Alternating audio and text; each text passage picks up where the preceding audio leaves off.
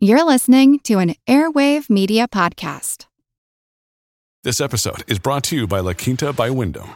Your work can take you all over the place, like Texas. You've never been, but it's going to be great because you're staying at La Quinta by Wyndham. Their free Bright Side breakfast will give you energy for the day ahead. And after, you can unwind using their free high-speed Wi-Fi. Tonight, La Quinta. Tomorrow, you shine. Book your stay today at lq.com.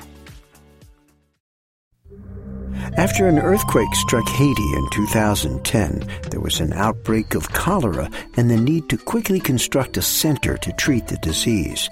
I'm Jim Metzner, and this is the Pulse of the Planet. In the Cholera Treatment Center, we have very low budget, we have very short construction times, and limited resources.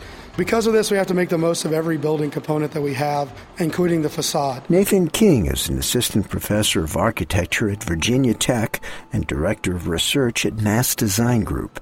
He says the facade of the Cholera Treatment Center had to meet special requirements. The performance demands of the facade required light so people can see what they're doing when they're working, but light that's not too bright for the patients to lay in the bed comfortably. We need privacy because cholera is a tough disease, and really privacy is critical for the patients.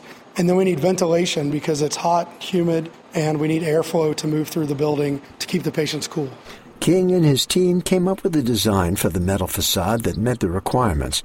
The challenge was getting it custom built in Haiti. It's a high-performance need, and we have a very low-tech environment where we have handcraft workers working with pretty incredible art pieces, but have yet to translate that into building systems on construction sites in Haiti.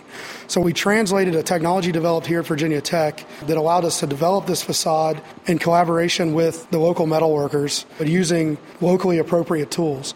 So the project developed here at Virginia Tech was based on a laser-cut disc that was then folded to a precise angle. And that created an opening in the facade and also controlled lighting.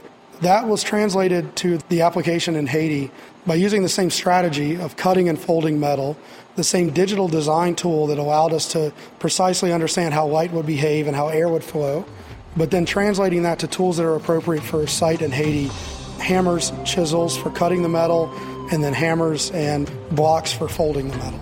I'm Jim Metzner, and this is the Pulse of the Planet.